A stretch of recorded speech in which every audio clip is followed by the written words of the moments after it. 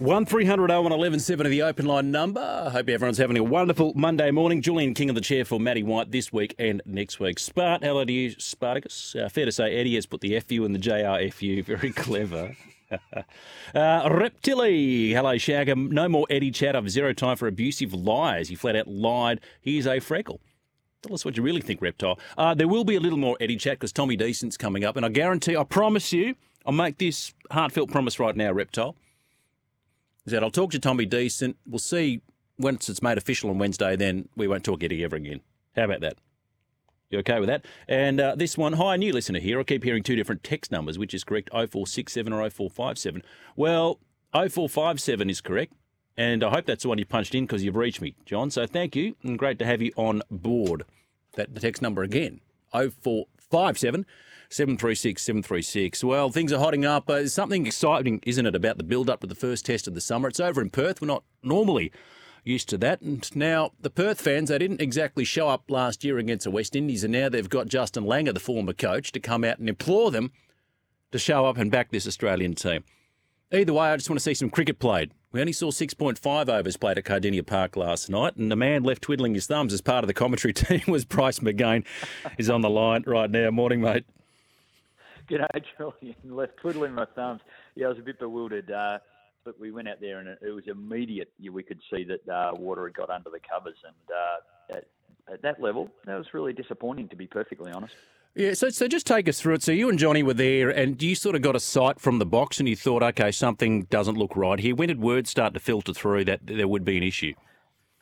No, look, we got down pretty early to Geelong and went out into the middle, and it was completely evident. A lot of the players and coaching staff were walking around. David Saker, coach of the Renegades, Adam Boges as well, was walking around the wicket and looking a bit befuddled. So, having a closer look and a chat to those guys, it was completely evident that it was really soft. They put a lot of grass cuttings on top, dried grass, I suppose, to roll that in and try and absorb a lot of the moisture that had got under the covers. But it was evident. I wasn't sure they would be able to get a start, to be perfectly honest. I was really surprised to see them out there, but it became completely evident when the bowler with a bit more of an angle into the wicket, like Will Sutherland, started the ball and it was doing all sorts of abnormal things, bouncing and popping and things like that. It became pretty dangerous. A lot of the players were pretty evident that this could be a bit of a minefield, and it certainly was that.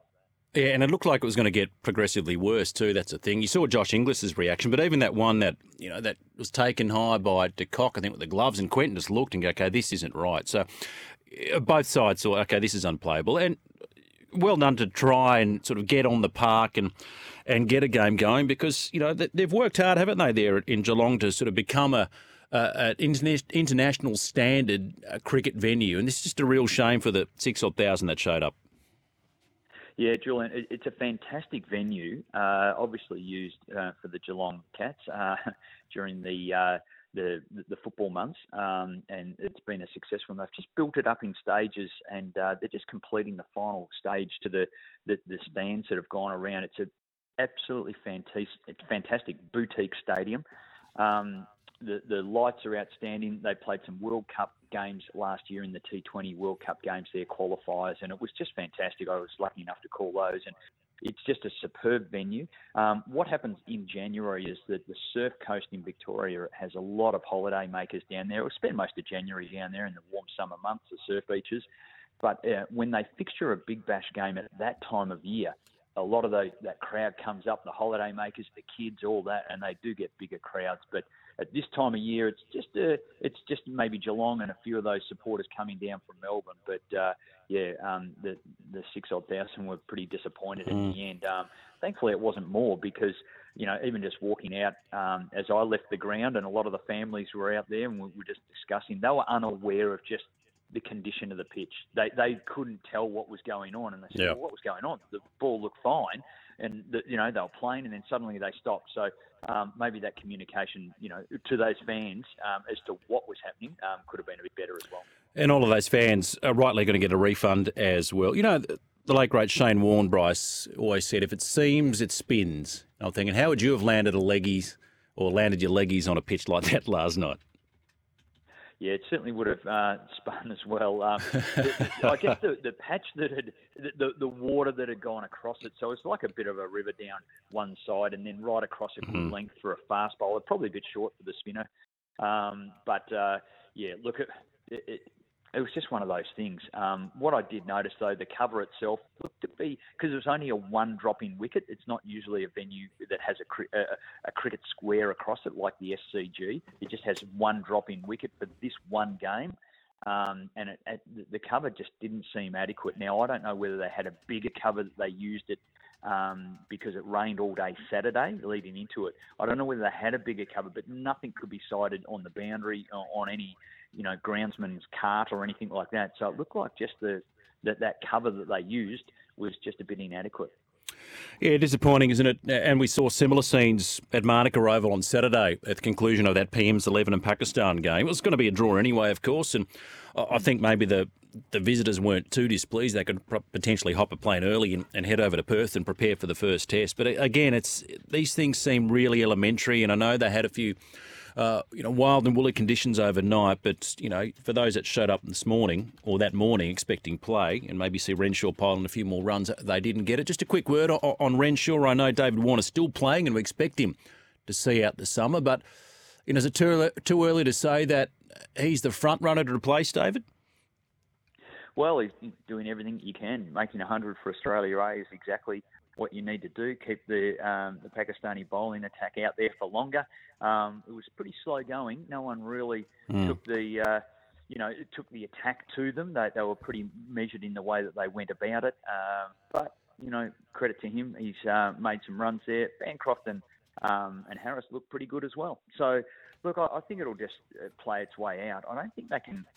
Really, I don't think the selectors can make a bad decision. Whatever way they go, I think they're all capable.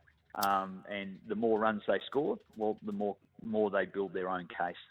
Yeah, that's interesting. I spoke to Alex Doolan on the weekend, and he's all for picking a specialist opener. Of course, the other school of thought there, Bryce, is, well, do you pick somebody that would complement a Khawaja, that bats in at a similar pace to David Warner, with a strike rate sort of 70 to 80, in which case does that bring somebody like a Mitch Marsh into the picture? Yeah, or even Travis Head, who's done it in the subcontinent. Look, it does give them a lot of options.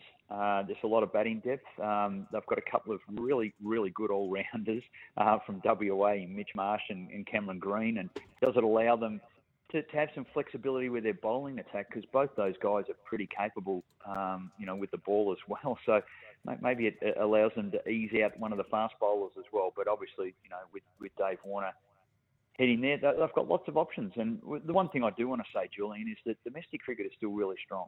It is a great grounding board and an environment. The Sheffield Shield is producing really good players. As much as we worry about it a little bit, who's going to replace Dave Warner? The next guy will, and they'll be good enough because they've been prepared in the right way. Shield cricket's still pretty strong. It is. Before we let you go, Mitch Johnson says maybe it's a perfect time to blood a Lance Morris on his home track. He's a bit concerned about this ageing Australian side. Andrew McDonald said, well, given the World Test Championship cycle in particular, you always pick your best 11. We're not in the position to gift baggy greens. And the other thing too, you're not going to break up that triumvirate of Stark, Cummins and Hazelwood unless one of them's injured. I'm of the school of thought, Bryce, well, his time will come, Lance Morris. Bide your time. Yeah, exactly. And it does have a real purpose now, the test matches. It's not just about winning the series right under your nose. There is a longer game, and that is the World Test Championship. Australia won that earlier this year, and they want to continue to do that and create a real dynasty. I think that they're doing that with the management of their players as well. And as much as, their modern words are, that we're managing this player or we're resting them now and those sort of things, what they want to do is just ensure that these players are at their absolute best when they go and represent Australia. That's the priority. It's not about maybe playing a big bash game where Nathan Lyon missed out for the Sixers the other night. It's about, we need the Australian players at their absolute 100% when they go out for Australia. Now, sometimes the fast bowlers aren't going to be that. They might be a bit stiff and sore, back-to-back tests, etc. But they want to manage that. They don't want people losing lots of time out. Now, I think the players are really embracing this now because the communication's a lot clearer, Julian. I think they're truly understanding and trusting that. Usman Khawaja's come out in the last week and just said, previously, I wouldn't have been continuing. But the management of this, I can have a break, I can rest out of Shield games because I just mentally need to refresh. I am now able to go in fully energised to give my absolute best. It is extending the careers of these players. They have a true understanding, and I think it's working really well. Just keep that communication up where the players sit, rather than just calling them managed. Explain that they're utterly exhausted and they need a break, because it is a very mentally taxing game. Hey, club cricketers know that too. So yes. It can really test your mind, and it's played above the shoulders. So thankfully, we're on top of this, I think, from an Australian selection and the coach's perspective. Yeah, well said. Always good to get your thoughts. Thank you, Bryce. We'll speak soon. Yeah, good on you, Julian. Have a ripper day, mate. And you. There he is, Bryce McGain, 0457 736 736. Breaking back with more.